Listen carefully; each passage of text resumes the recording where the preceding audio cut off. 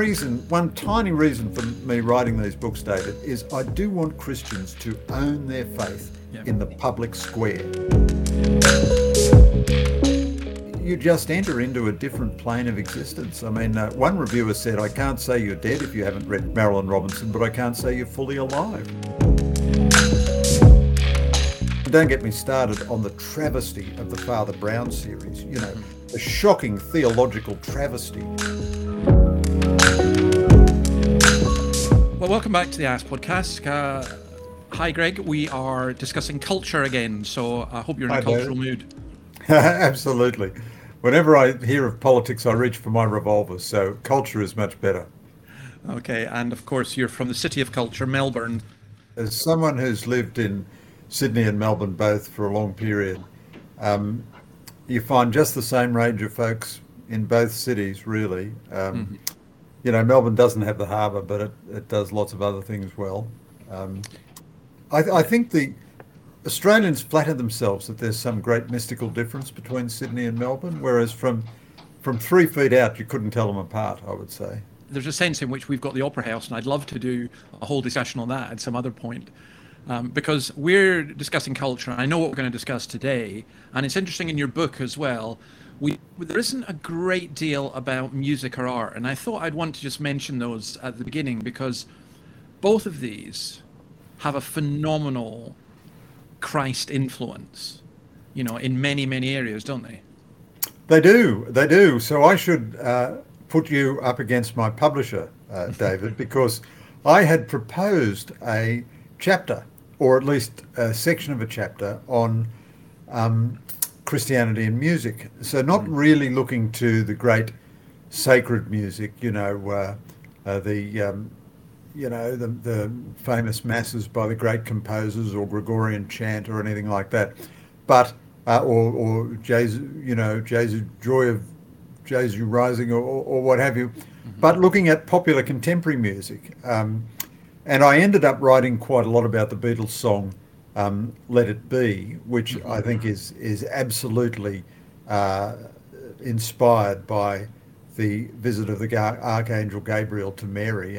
But let it be done to me according to your word, and so on. And Paul McCartney, Liverpool Catholic, all this was rattling around in his head. And he's a very, very shrewd, brilliant musical composer, and he knew exactly what he was doing. There's a wonderful spiritual dimension all the way through John Denver's music, and in a way, it's a sign of how popular culture is somehow again abandoning Christ. That 40 or 50 years ago, Christian references were everywhere in popular music. They're still in country and Western music. They're less so now in mainstream rock and pop. Although there are wonderful songs everywhere. Lou Reed, all kinds of people. Of course, Van Morrison. He's a bit mad, Van Morrison, but the best people are, of course. And the publisher said to me, just to finish that thought, the publisher said to me, look, half those song lyrics are just because words rhyme or words scan or something, and you're putting more interpretive weight on them than they can bear. And in any event, he talked me out of it. Well, I think he was wrong, to be honest, because I think it fits your theme perfectly, reflects things. You know, I was at a Van Morrison concert, and it was unbelievable because he treats his audience with total disdain. So he's basically signed up to do a 50-minute set, and then the previous night he couldn't be bothered and just walked off.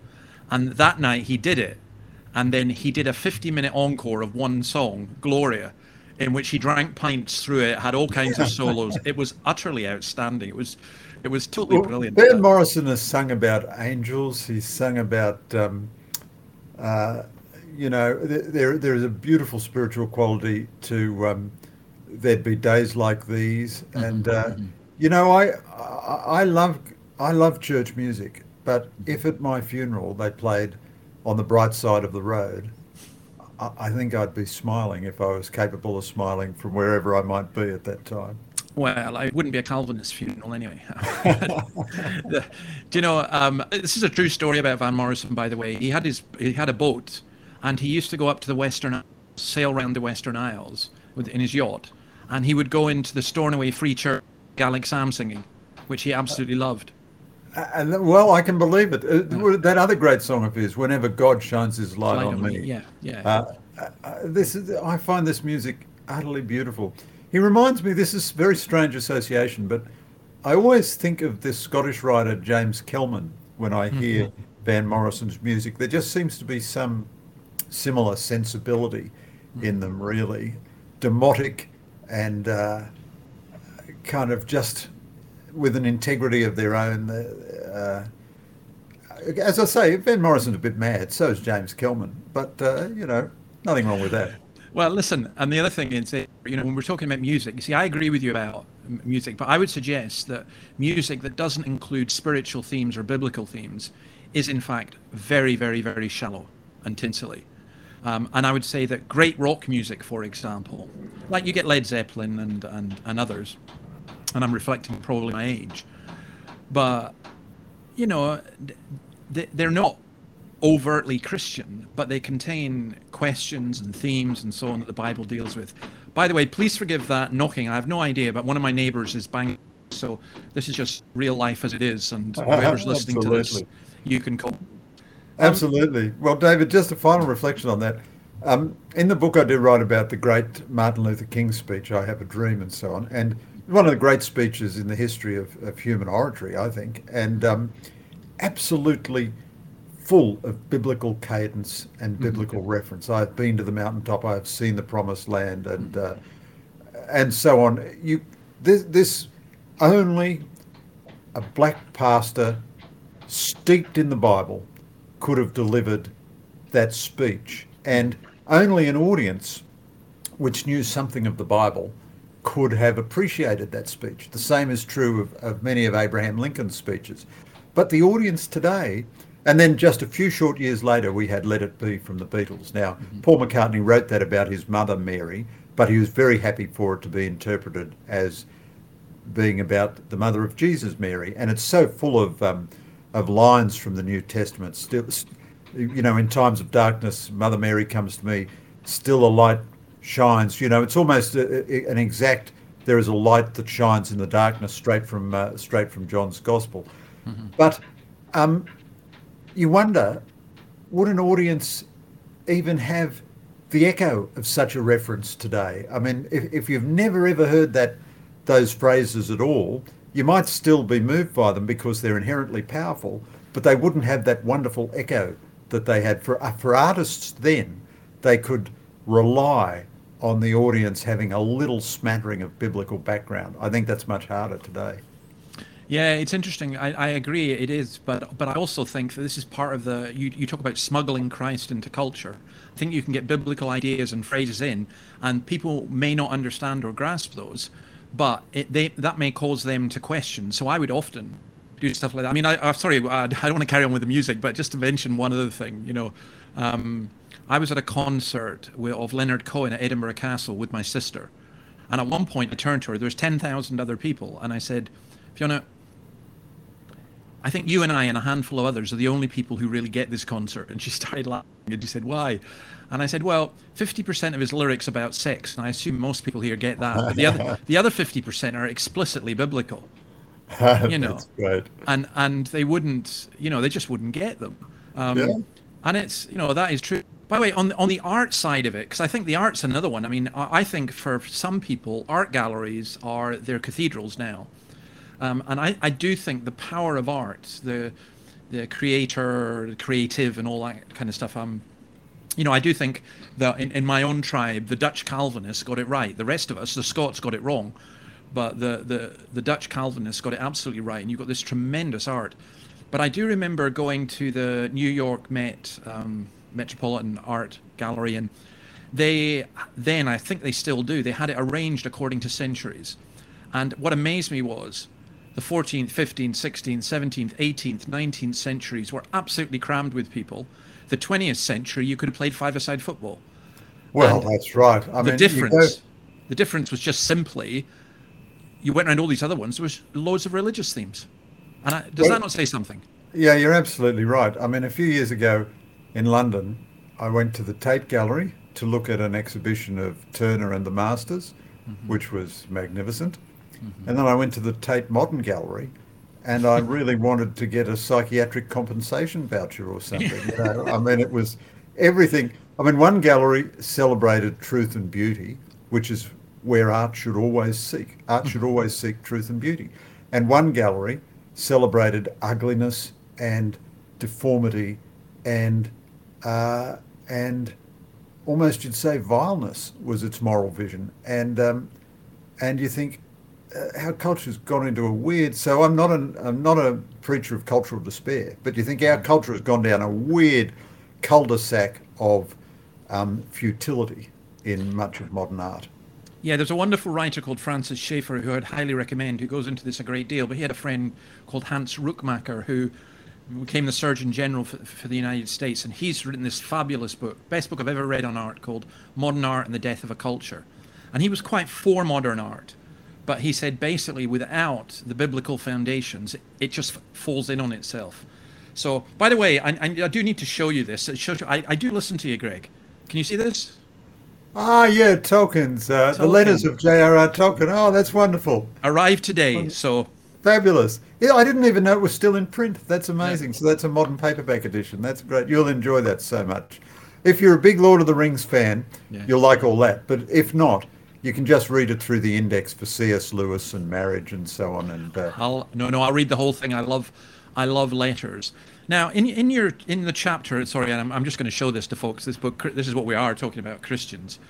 You mention, I think, the brothers Karamazov, basically any of Dostoevsky's, Anna Karenina, Tolstoy. But I would put this up with this in terms of its impact upon me emotionally, and partly it's just because of the sheer beauty of its writing, and that's Marilyn Robinson's Gilead. So can you tell us just something about how you got into Marilyn Robinson? Because I adore her, to be honest. Well, my journey to Marilyn, I think she is the premier Christian novelist of the 21st century. And in fact, I think she's one of the great novelists of the 21st century altogether. My route to her was a bit roundabout. I greatly admire an American critic called Joseph Epstein, and I saw him claim once in reviewing the letters of Willa Cather that Willa Cather was the most successful American novelist. And at that point, I hadn't heard of Willa Cather, and I thought, well, this is a bit of a weird claim. So I looked up Willa Cather's books and started to read them, and at first I couldn't understand what the fuss was about because they didn't seem to have plot, witty dialogue and so forth, all the stuff that I like, conflict in novels. Mm-hmm. And then I found there was something just majestic and sweeping and grand and transcendent in Willa Cather, especially her overtly Christian novels.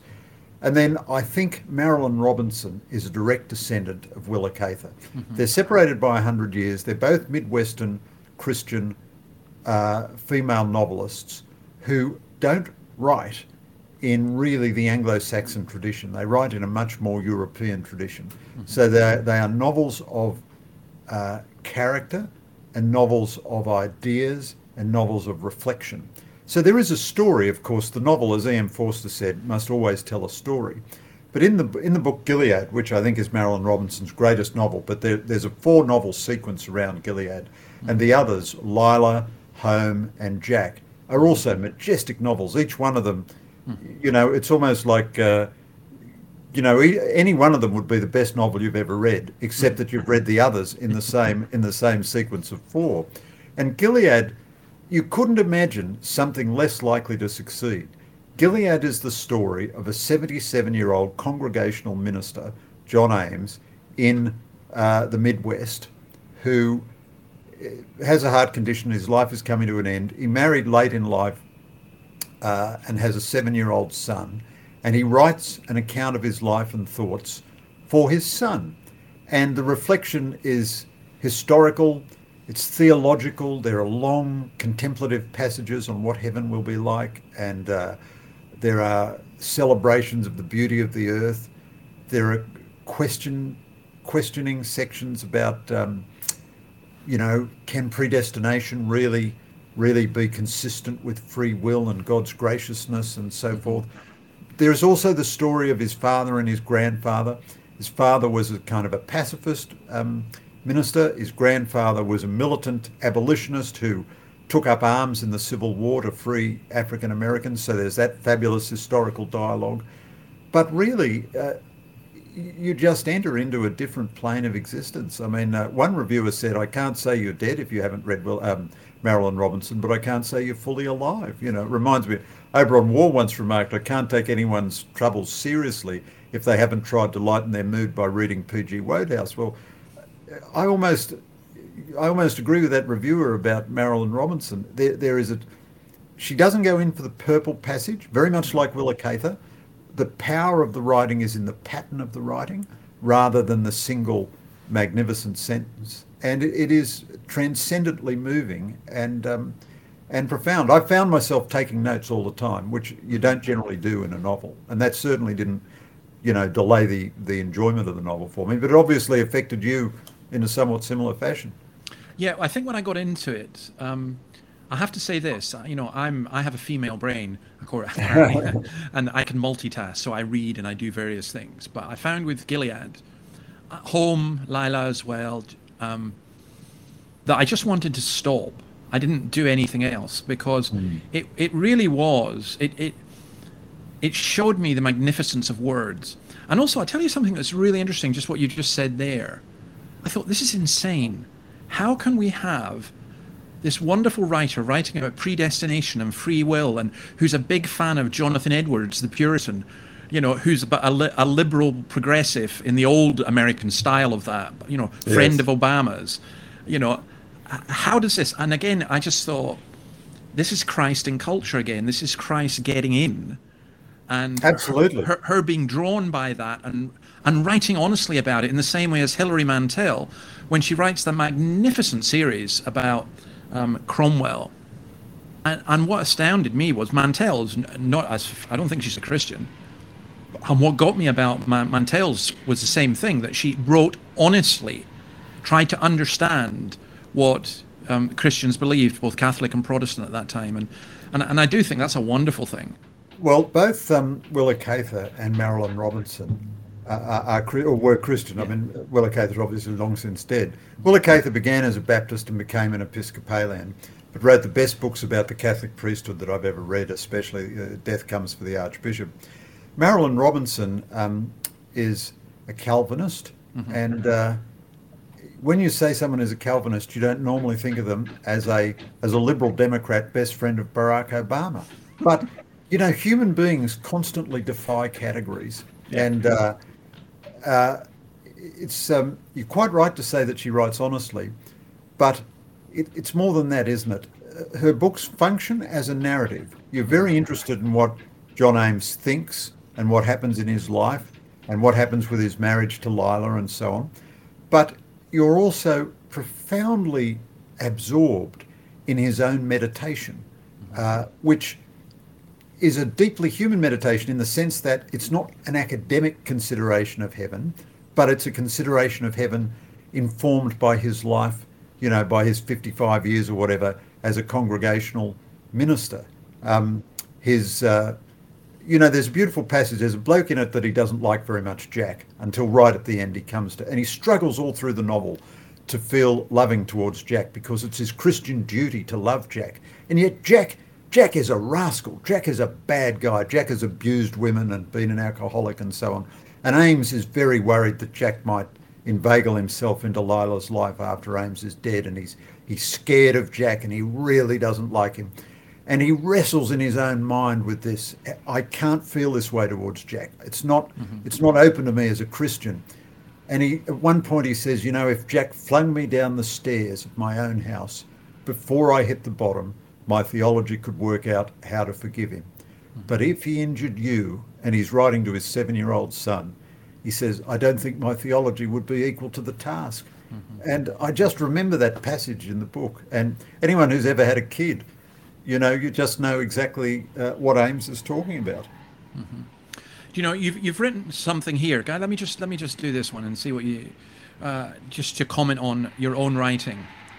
And now my guy has started with a drill, so that's just unbelievable.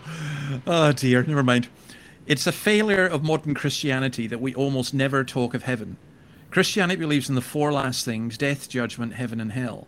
They are all indispensable parts of the human condition and the Christian message. Every human being will face them. Now, what I find interesting, you mention how in churches, you tell a story of a writer, I can't remember who it was, who was asked to give a talk in a church, in a Catholic church, and he spoke about basically death and heaven and hell because he hadn't heard about it in church for a long time. And I thought that's fascinating because I think in terms of where we are as human beings, it's so important. And it's a shame that in the church, we've forgotten that core aspect. Well, I do believe that, David, and I'm thrilled that you light on that passage. Yeah, the writer was Frank Shead, who founded the publishing firm Shead and Ward, which published a lot of wonderful Christian apologetic books. And he was asked to preach a sermon, and he chose to preach on heaven because he'd never in his life heard a sermon on heaven. You know, he'd been attending church for 60 years or something. A bit like Billy Graham wrote a book about angels because he'd never heard a pastor talk about angels. And heaven is a mystery, but I am concerned that our popular culture is desacralising itself and losing a sense of the sacred and the transcendent and the metaphysical. And within my own tradition, the First Vatican Council in the 19th century, the 1870s, whenever it was, is very expansive and detailed in its consideration of the afterlife. It's a bit speculative, but it's trying to work out what heaven is going to be like.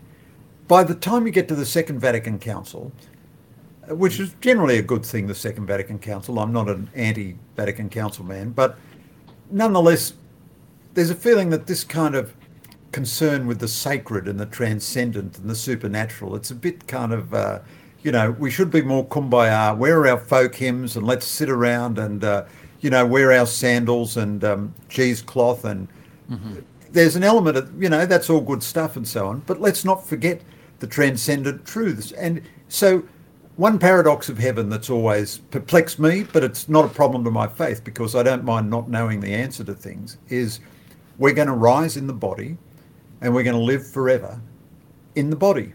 And yet change and decay seem to be of the very essence of humanity. So this is a mystery. This is a transcendent mystery. John Ames reflects, or Marilyn Robinson through John Ames in Gilead reflects, we know for sure that heaven is not going to be a disappointment. But on the other hand, I don't believe that we will lose our regard for this world either. Now, we all believe that we're headed to heaven. We believe in heaven. It's a reality. Jesus said to the good thief, today you will be with me in paradise. And Jesus is not a liar. So this is a core Christian belief. And yet Marilyn Robinson's novel, Gilead, is the first sustained kind of contemplation of heaven that I've read in Christian literature, really. So that does strike me as novel. Well, it is. Although C.S. Lewis's The Last Battle in the Narnia series is basically a kind of thing of heaven, and his science fiction trilogy, the second one, it begins to go there. It's fascinating. I apologise, I haven't read those, but I will now. I will. There was a fascinating piece, and we haven't said much about television, but do you know the Inspector Morse series? Oh, very well. Yeah, indeed, very well. Yeah. So the one where they come to Australia, and they have the thing on the... Yeah. You've got to be on the Opera House with Morse, of course, and then they're in the outback. And I just remember this discussion where Lewis says to Morse, do you believe in hell? They've had a particularly horrific murder to look at. And Morse says, I wish I did. I wish I did. I wish there was a hell. And I remember that struck me enormously the first time I saw it, because it's actually a very common perception amongst, I would say, normal people in some ways. Just a very brief footnote on Morse. In my last book, God is Good for You, I wrote at some length about Morse. I'm very devoted to Morse. Morse is a good example of what the popular culture did to Christianity. The early Morse episodes are tremendously theologically literate. Morse at one point quotes one of my favourite poets, Francis Thompson, The Hound of Heaven. He chased me down the labyrinthine ways of my own days. I did hear his foot and so on. The idea of God chasing you through your life. Morse quotes Pascal's wager in the early episodes. I think the early ones were in about the 1980s. by the end of the series, the writers have become anti-Christian. So Morse, who initially sings in a church choir, is obviously deeply theologically literate at the start. By the end, he goes into a Gothic church, presumably an Anglican one, and says, I've always hated the type of religion that this church represents. And Morse is almost a perfect laboratory example of the popular culture, even as late as the 1980s, feeling a certain affection for Christianity. But by the end of Morse, which I presume was the end of the 1990s or the beginning of the 2000s or something, feeling that it had to be reflexively dismissive, insulting, and hostile to Christianity.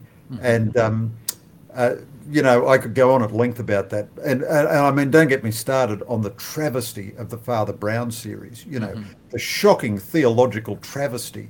G.K. Chesterton wrote a series about the most theologically orthodox priest in literature who becomes this kind of weird BBC, touchy-feely, religion isn't true, don't believe in miracles kind of fruitcake under the Father Brown series. But, that's a digression.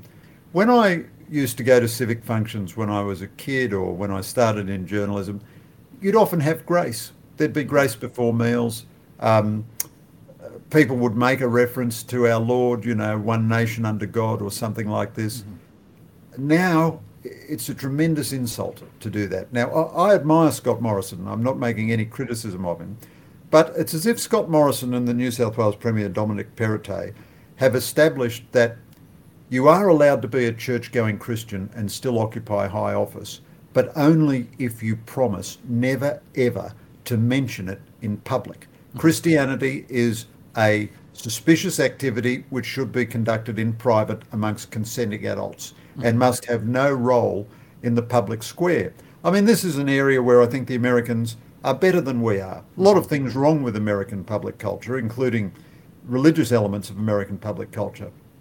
But every American president would finish a speech, thank you and God bless America. Well, that's a wonderful thing. People regard it as a cliche, but why would you be embarrassed if your whole life is devoted to Christian belief to say God bless Australia? You're not even nominating specifically the Christian God. It can be any sense of a monotheistic God. Yeah. But I promise you, if Scott Morrison had said at the end of the Australia Day address, God bless Australia, there would have been howls of abuse and derision and so forth. And one tiny reason for me writing these books, David, is I do want Christians to own their faith in the public square, not to impose it on anybody, but just to own it. Yeah. By the way, if I was, and I'm sure I'm expecting a phone call after this from his, if I was advising him for the election, I would tell him the story of the Chinese estate agent where we first rented, where I'm recording just now. And we just got talking, and she said, this is a great country. She said, I voted for Scott Morrison. And I said, oh, why did you do that? And she said, well, I'm not religious, but he's a religious man. And I just, thought, we've allowed what I would call it the Twitterati, but I would say a particular section of society to so dominate, and fundamentally they're so intolerant. But I do think that, if people spoke up, so, someone like Marilyn Robinson, I mean, I know people disparage Tolkien now, but I do think if people were more straightforward in just saying, yeah, this is what I believe. I don't impose that on anyone else because my faith actually doesn't allow me to do that. You're not going to get in Scotland the Tartan Taliban, or you're not. If you're a Christian, you must be fanatically. I mean, I did hear. I can't remember. I think it was Kevin Rudd. I couldn't believe it. It's just because he was against having a go at Morrison, but talking about Pentecostals by definition being far right. I'm going. Yeah. You have no idea. I don't want to become political, but I was very disappointed, Kevin, in saying that. But look, you raise a really critical point, David, which I'd love to come in on. Have you noticed how many books and TV series and movies are based on the idea of a state takeover by fundamentalist Christians. Yeah. When Christians, fundamentalist, liberal or nominal or whatever, have never been weaker in Western societies in all history. So you have that Canadian writer who wrote the Handmaid's Tale about, so here we are, society is collapsing, there are terrible extremist movements of the left and the right. There's a worldwide Islamist movement. The communist dictatorship in China is on the march. Never in modern history in the West has institutional Christianity been weaker. And yet our screens are full of diabolical fantasies that a cabal of powerful Christians are about to impose a theocracy on the innocent public. There's some new series on the BBC, The Return or something, which again, thinks that there's this terrible danger of fundamentalist Christians. The Oxford Union a few years ago wouldn't let the Evangelical Union appear in Orientation Week because they wanted to preserve a safe space for students. So the Evangelical Union, of course, is famous for roughing up students, I guess, for coming out and beating up students who don't wear a fish in their lapel badge or something. It just shows the culture has gone completely crackers, in my view. Yeah, and that's maybe a good place for us to finish, because we're going to. I wasn't intending doing a third one on culture, but we are. We have to come back to Buchan and Cohen and others. The Canadian writer is Margaret Atwood, The Handmaid's Tale. Right. I wrote a review of it, and I prophesied at the time, and it's a prophecy that's come true, that Margaret Atwood may well be right in terms of some of the authoritarian tendencies within society, but it will come. She's more likely to be cancelled by her own side than to be cancelled by, any kind of, wacko Confederate, American right-wing takeover. That was, and the irony of that is just simply that's what's happened. I mean, she was attacked and cancelled for a couple of things, but particularly on the whole trans issue. But it is very interesting that there's a sense in which you've written about this input of Christ into the culture, and we've mentioned numerous things out of that, and you talk music, art, literature, and so on. And I'd almost want to do a whole other one on the Antichrist thing, but the Antichrist thing is the sense of demonizing. So people, how is it associated in people's minds that if you're a Catholic priest, you're likely to be a pedophile? Now, it's less than 5%. It's about the same statistics for any other group, but that's in popular imagery. And if we look at the way that Christians are portrayed in soap operas, or as I say, like in Atwood's Handmaid's Tale, there is all that stuff that comes up. And I do think the only way that we do counter that is providing not a political solution, but I would say a Christian narrative. We need more Tolkiens, we need more C.S. Lewis's, we need more Marilyn Robinson's, and we need more seeping through of culture in that. I mean, ironically, some of the most conservative people socially I know are people who, are African Americans, who, when they bring their gospel choirs over, everyone absolutely adores them. And then they sing. So I'll just tell you one story, and then I'll let you have something to say to finish. We had a choir brought over. It wasn't African-American. It was from Africa. And they came to the Scottish Parliament, and they were wonderful, Watoto Children's Choir. And the guy who's leading them told me that the parliamentary staff said to them, you should stand up and sing whatever you want, but just don't mention Jesus or any religious stuff. And the kids looked and said, we haven't got anything else. And so they stood up and did it anyway. And I just thought, how sad, how sad that we are so culturally insecure that they want to exclude what is in people's hearts, And I just, it's, yeah, you're right. It's gone mad in that way. Anyway, I'm going to let you have the last word. Well, David, you should be very disturbed by how furiously we are in agreement. I think this is going to be bad for your career and might count My career's against you finished at the pearly gates. But to cite a couple of other examples, there's this American TV series called Riverdale, based on the Archie Andrews comics. Mm-hmm. It's a bit gothic, but it has an order of nuns who kidnap and torture young girls. Now, a lot of Catholic priests misbehaved, and I'm ashamed of them. I don't think there's any record anywhere of nuns doing this kind of thing. And, the dear nuns who the early AIDS sufferers at St Vincent's Hospital, the nuns stuck by them when everyone was scared of them. They lifted the drinks to their mouths as they died. They held their hands to give them courage at the end. And yet, what's the portrayal of a nun in Riverdale? A sadistic sexual torturer. In the Australian series Dr. Doctor, there was a Christian character, a fundamentalist Protestant, and she was a nice person, so that was a great thing. But of course, she was a nut, and her ideas were ridiculous, and she was regarded as the kook on the series. And of course, there was an episode glorifying the joys of euthanasia. Every time euthanasia is presented in a movie or a TV series, it's regarded as a wonderful, heroic, fabulous thing. And you're right. The best way to counter it is by just producing our own product, which is fantastically good. We haven't talked about that wonderful series which I didn't write about in my book called The Chosen. Which Christians put together with crowdsourced money and so on. Marilyn Robinson's book, Gilead.